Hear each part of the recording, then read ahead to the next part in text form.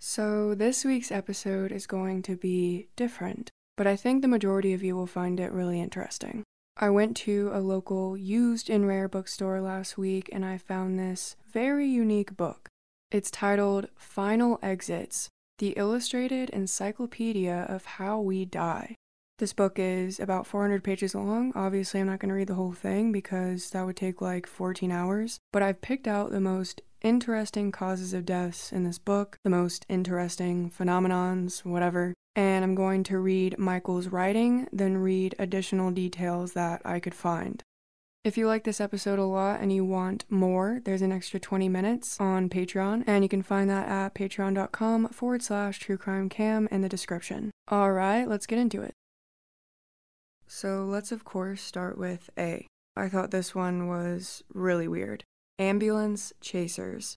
So in the early part of the 20th century, ambulance services were frequently operated by local funeral parlors. There was a slight conflict of interest. Funeral-sponsored ambulances were known to take their time transporting the sick to the hospital. By the 1930s, most ambulance services were independent of funeral homes and competed to get the ill or injured to the hospital at record speeds. Many taxi drivers were sought out by ambulance companies because they knew the roads, and without much training were plopped into the driver's seat of a large vehicle with a siren. There were 300% more head-on collisions and sideswipes of ambulances than any other commercial vehicle on the road in the cities during the 1930s, 40s, and 50s. Today, most emergency medical technicians, EMTs, are a part of the fire department, yet 60% of accidents still occur at intersections where ambulance drivers try to get away with a rolling stop, and approximately 1,795 people die as a result of ambulance crashes each year.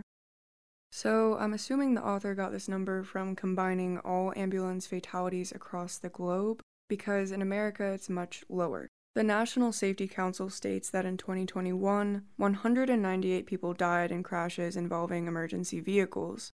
And this doesn't include just ambulances, this is police vehicles and fire trucks as well. And most of those deaths involved police vehicles, 135 of them, while ambulances accounted for 39 of the total deaths. Fire trucks were involved in 24.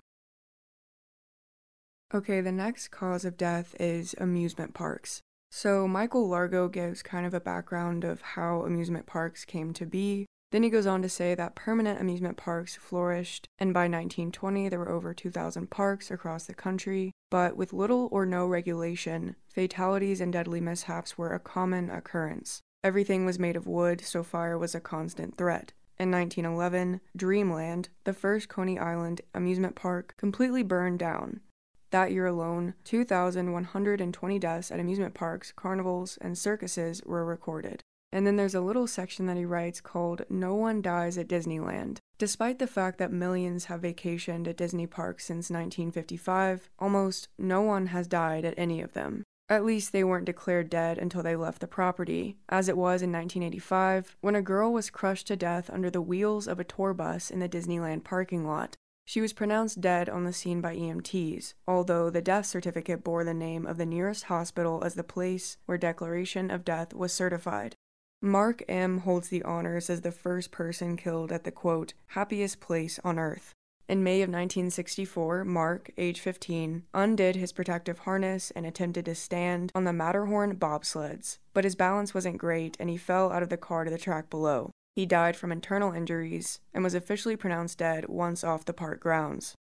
In June of 1973, Bob D., 18, of Brooklyn, and his 10-year-old brother hid out in the park after it closed. At Frontierland, they managed to stay on Tom Sawyer Island by climbing a fence that separated a fake burning cabin from the rest of the attraction.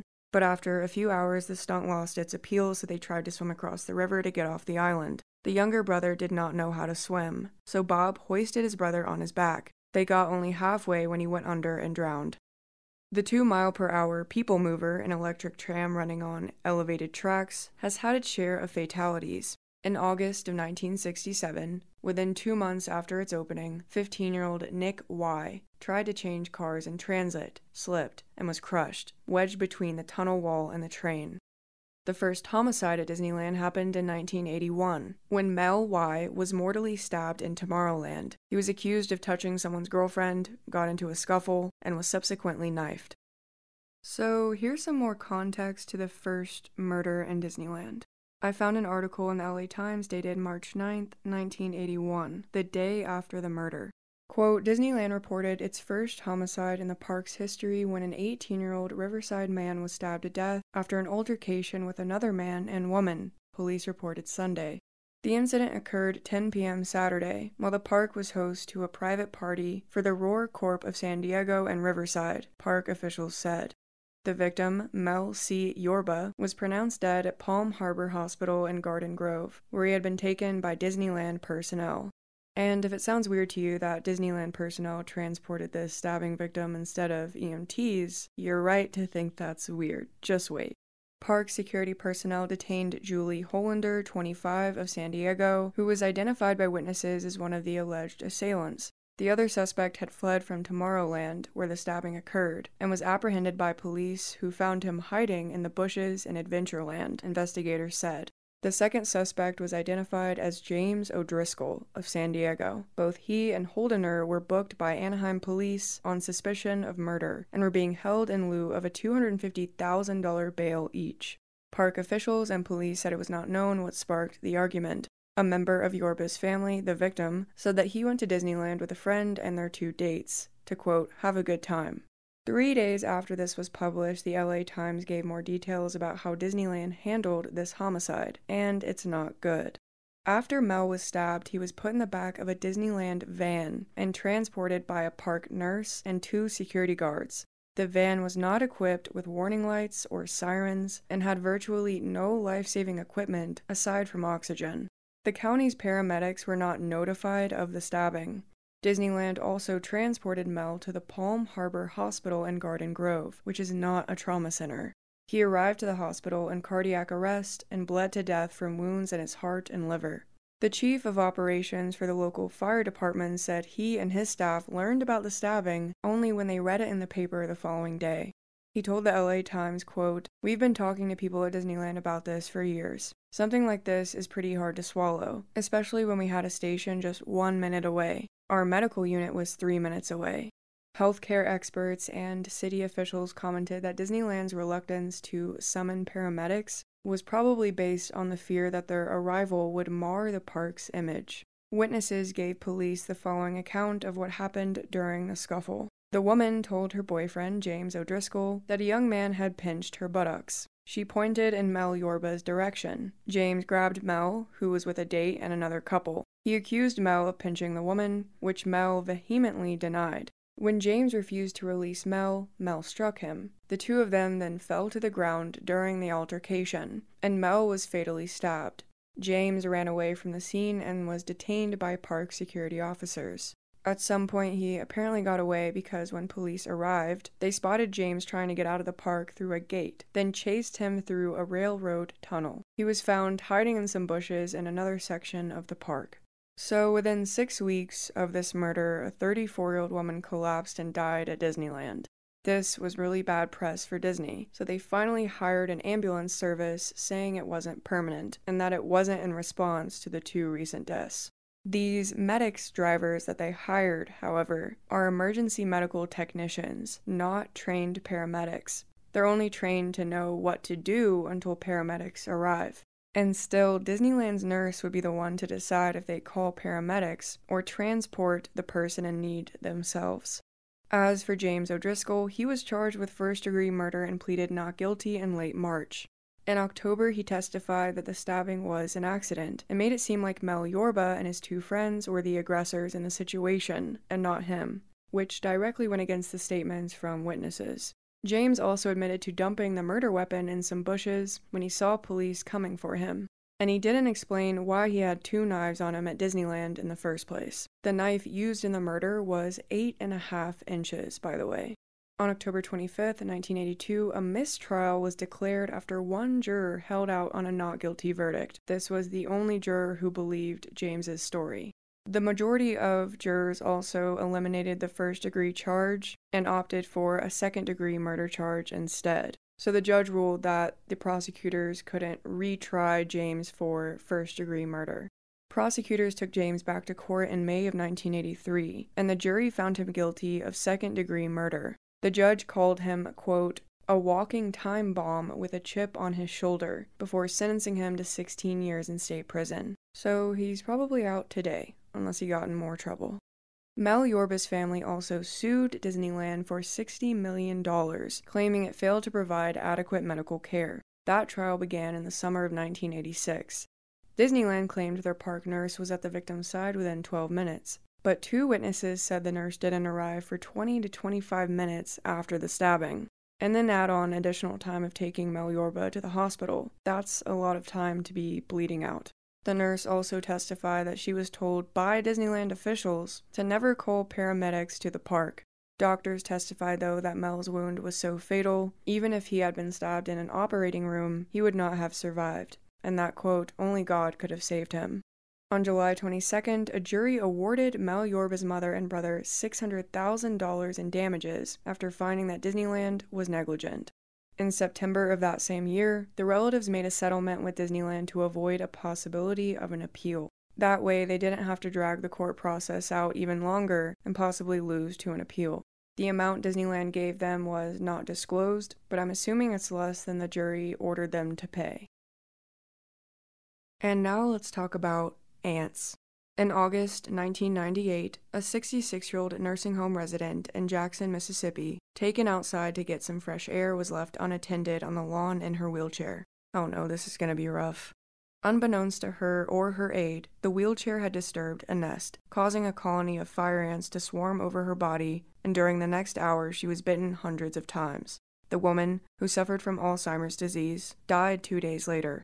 Venom from a single fire ant is minute. However, when an entire colony is triggered into a massive attack, the concentration of venom is toxic. Fire ants are insects that belong to the same order as bees and wasps. Many people are hypoallergic to even one bite. The venom contains several allergic proteins that can mean trouble for sensitive individuals, causing chest pain, nausea, dizziness, shock, coma, or death. And the fire ant fatalities since 1965 is 4,289. Okay, this one's just before ants, but I'm definitely going to read y'all this one. Anthrax. 5 people were killed in the fall of 2001 by an unknown scientist who hoped to show the US government how easy it was to launch a bioterrorist attack against the country. There were 16 total anthrax infections and 10 cases of inhalation anthrax disease, caused via powder sent in now infamous envelopes. Anthrax disease is caused by a germ. I'm going to try my best to pronounce this. Bacillus anthracus. This is a prehistoric germ that has occurred naturally for tens of thousands of years in environments where herd animals graze, and is currently found in soil all over the world. In the 1700s and 1800s, wool workers frequently became infected with anthrax. It's also possible to get it from eating uncooked meat, although inhalation of spores is the most deadly. There were 18 cases of inhalation anthrax in the United States between 1900 and 1978, and 224 cases of skin anthrax infections between 1944 and 1994, primarily infecting people working with animal hides. So, because we have the advantage of being alive far after this book was published, there's been a massive update in the anthrax murders investigation. The United States Department of Justice has a 96-page investigative summary, and it's dated February 2010. And I'm just going to read from the executive summary, which is just 5 pages long. In the fall of 2001, the anthrax letter attacks killed 5 people and sickened 17 others. Upon the death of the first victim of that attack, agents from the FBI and the United States Postal Inspection Service immediately formed a task force and spent 7 years investigating the crime. Limitations on scientific methods prevented law enforcement from determining who was responsible for the attacks. Eventually, traditional law enforcement techniques were combined with groundbreaking scientific analysis that was developed specifically for the case to trace the anthrax used in the attacks to a particular flask of material. By 2007, investigators conclusively determined that a single spore batch created and maintained by Dr. Bruce E. Ivins at the United States Army Medical Research Institute of Infectious Diseases was the parent material for the letter spores. Evidence developed from that investigation established that Dr. Ivins alone mailed the anthrax letters. So part 1 of this summary details the anthrax letter attacks. In September and October 2001, at least 5 envelopes containing significant quantities of Bacillus anthracus, also referred to as BA, were mailed to United States Senators Patrick Leahy and Thomas Daschle in the District of Columbia, and to media organizations located in New York City and Boca Raton, Florida. Each of the envelopes contained a photocopy of the following handwritten note, and this is right after the 9/11 terrorist attack. This first letter was to Tom Brokaw of NBC TV and editor New York Post. The top of the letter says 9/11/01, the date of the terrorist attack. And then in all capital letters it says, "This is next. Take penicillin now. Death to America. Death to Israel. Allah is great." And then in the letters to Senator Leahy and Senator Daschle, again, the date 9/11/01 is at the top, and then in all capital letters it says, "You cannot stop us. We have this anthrax. You die now. Are you afraid? Death to America. Death to Israel. Allah is great." At least 22 victims contracted anthrax as a result of the mailings. 11 individuals contracted inhalation anthrax by inhaling Bacillus anthracus spores, and another 11 suffered cutaneous anthrax by absorbing it through the skin. 5 of the inhalation victims died from their infections. Robert Stevens, 63 years old, a photo editor, died on October 5, 2001. Thomas L. Morris Jr., 55 years old, a postal worker at the Brentwood Post Office in Washington, D.C., died on October 21, 2001. Joseph P. Kersine, Jr., 47, a postal worker at the same office, died on October 22, 2001. Kathy T. Nguyen, 61, a hospital employee in New York City, died on October 31, 2001. And Ottilie Lundgren, 94, of Oxford, Connecticut, died on November 21, 2001. So investigators found out that this strain of bacteria is called Ames and was isolated in Texas in 1981 and then shipped to USAMRIID, which is the military facility where scientists study infectious diseases. So obviously whoever was mailing these letters wanted it to seem like this was another terrorist attack. And it wasn't until years later in 2007 that investigators learned Dr. Ivins was alone late at night on the weekend in the lab where this bacteria was stored. They ended up getting a search warrant for Dr. Ivins' electronics and all of his possessions, and it became clear to them that he was suffering significant psychological problems. They put a GPS tracker on Dr. Ivins' car, started going through his trash. They were really watching this guy. In November of 2007, they executed a search warrant for all of his belongings. They found a large collection of letters that Dr. Ivins had sent to members of Congress and the news media over the previous 20 years. And one of those was sent to NBC News in 1987 to the same address for NBC used on the Brokaw letter. They also recovered 3 handguns, 2 stun guns, a taser, an electronic detection device, computer snooping software, and evidence that portions of the basement were being used as a firing range. They also recovered a bulletproof vest, homemade reinforced body armor plates, hundreds of rounds of ammunition, and smokeless handgun powder. By the summer of 2008, the United States Attorney's Office for the District of Columbia was preparing to seek authorization to ask a federal grand jury to return an indictment charging Dr. Ivins with use of a weapon of mass destruction. But before this process was completed, Dr. Ivins committed suicide. He was aware that the FBI was investigating him and there was a possibility of him being indicted, so he took an overdose of over-the-counter medications on or about July 26, 2008, and died on July 29th. So that was even more evidence that this man was the person who committed these attacks. So what was the motive? According to Dr. Ivins' emails and statements to friends, in the months leading up to the anthrax attacks in the fall of 2001, Dr. Ivins was under intense professional and personal pressure. Apparently, this man created an anthrax vaccine program, which he devoted his entire career of more than 20 years to, and it was failing. The vaccine was being criticized in scientific circles because of both potency problems and allegations that the anthrax vaccine contributed to Gulf War syndrome. And Dr. Ivins was scared that this vaccine program was going to be discontinued. But following the anthrax attacks, his program was suddenly rejuvenated because, of course, everyone wanted an anthrax vaccine. In the month before his suicide, Dr. Ivins and his homicidal tendencies became very much pronounced as he posted violent messages on the internet regarding a reality TV star and made death threats during a group therapy session.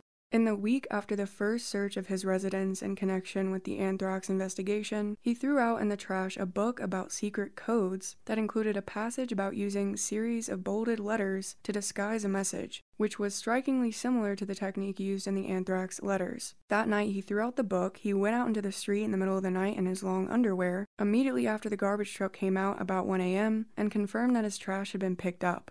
So, in summary, this was a crazy, failing doctor who was scared that his life's work was going to be discontinued. And in response to that, he used the 9/11 attacks to commit biodomestic terrorism and make it seem like it was an attack by the same people who committed 9/11. And because people suddenly started dying from anthrax disease, his program suddenly became successful again.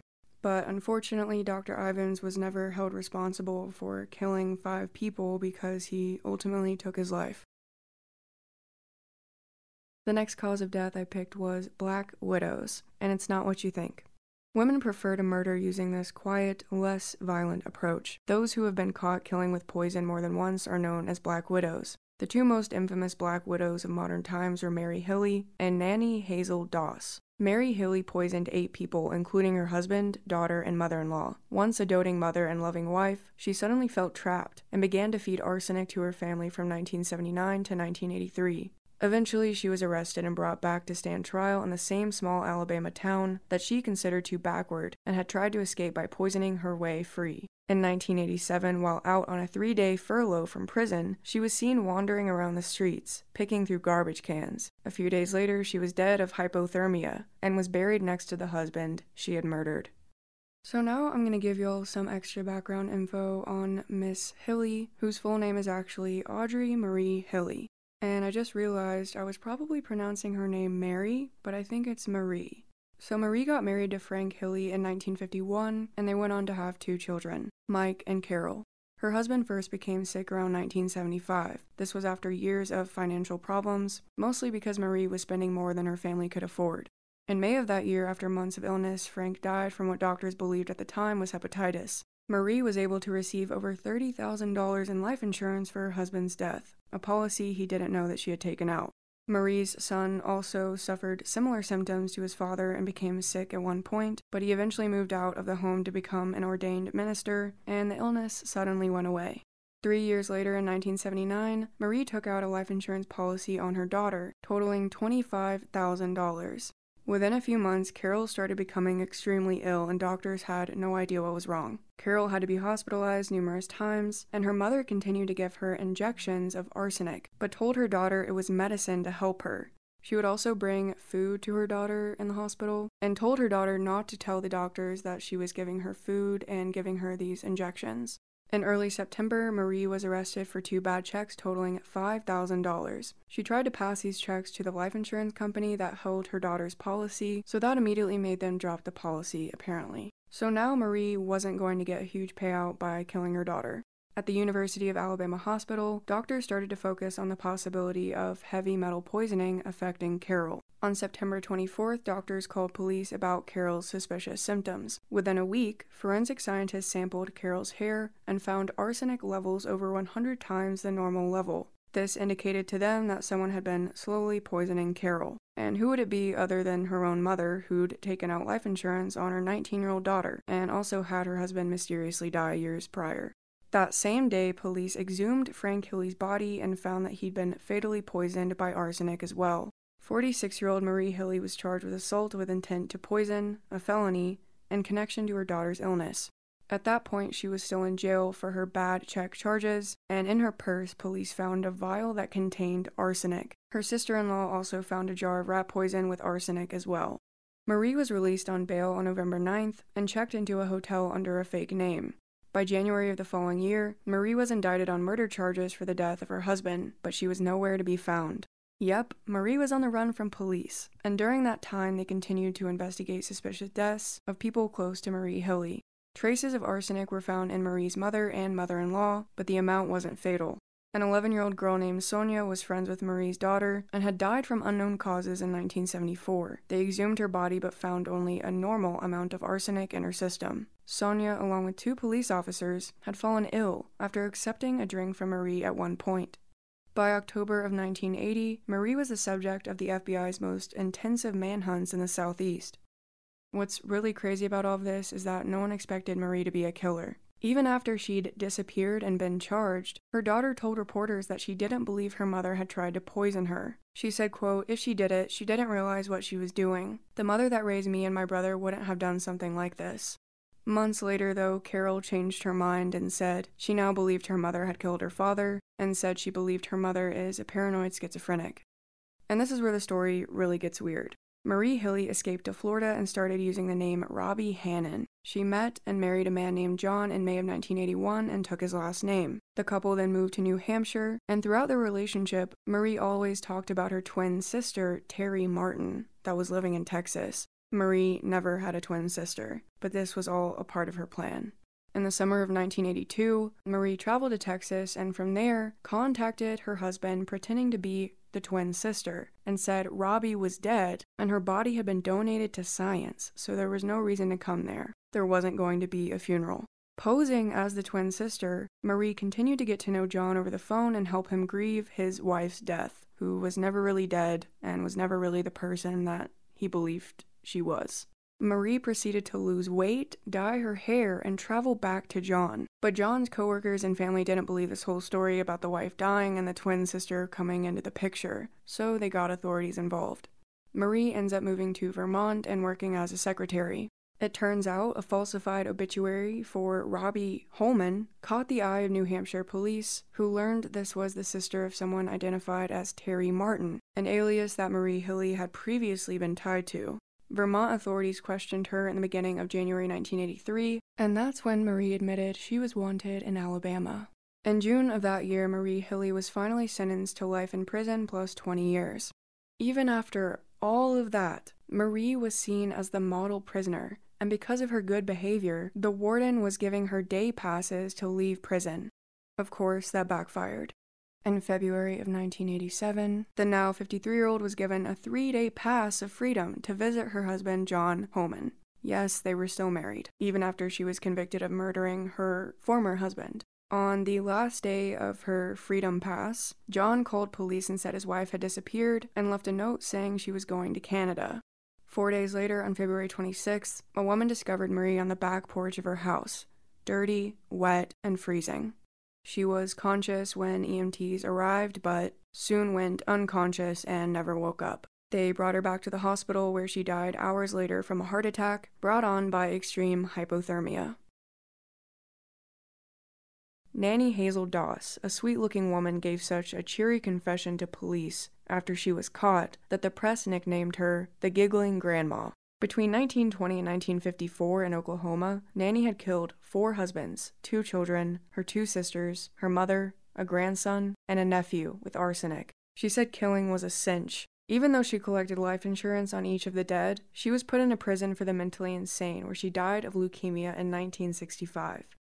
In 1850, at a July 4th celebration held at the Washington Monument, President Zachary Taylor sampled numerous covered dishes donated by citizens. He became very ill and died 3 days later. Arsenic was found during the examination of his exhumed remains in 1991, and it was believed he was murdered, although the original death certificate listed cause of death as acute indigestion. Each year in the United States, arsenic kills 2,315 people. Autocastration. If you have balls, then you might want to skip this one. Throughout history, many ancient cultures accepted this act of self-performed castration, removing of one's own testicles, and even encouraged it. In ancient China, the Middle East, and many Mediterranean societies, the rich sought to hire the deballed. Young male slaves of slight physique willingly cut away their testicles to escape the life of hard labor that the more masculine endured. The castrated, called eunuchs, were assigned to protecting and caring for the owner's harem, as it was believed that the castrated would not be at all interested in having sex. Hence, eunuchs often rose to esteemed positions within these cultures, becoming trusted servants and discreet confidants. Throughout the ages, eunuchs have been sought for theatrical purposes. In the 1500s, Constantinople issued proclamations to let it be known that church choirs wanted eunuchs for their soprano vocal range, as they retained the highest angelic voices long after puberty. Females were not permitted to sing. From the 16th century through the 19th centuries, the Italian Baroque operas of Rossini and Meyerbeer gave the castrati leading male heroic roles. Through the 20th century, even the papal choir gave places of vocal distinction to the castrated, the last of whom, Alessandro Moreschi, died in 1922. Apparently 1,200 people die each year from auto-castration. Thank you so much for listening to this episode, and special shout out to the new Patreon members, Holly L. and Jonah J. Thank you so much for becoming Patreon members, and to all of you, I hope you all have a good day, evening, or night. Goodbye.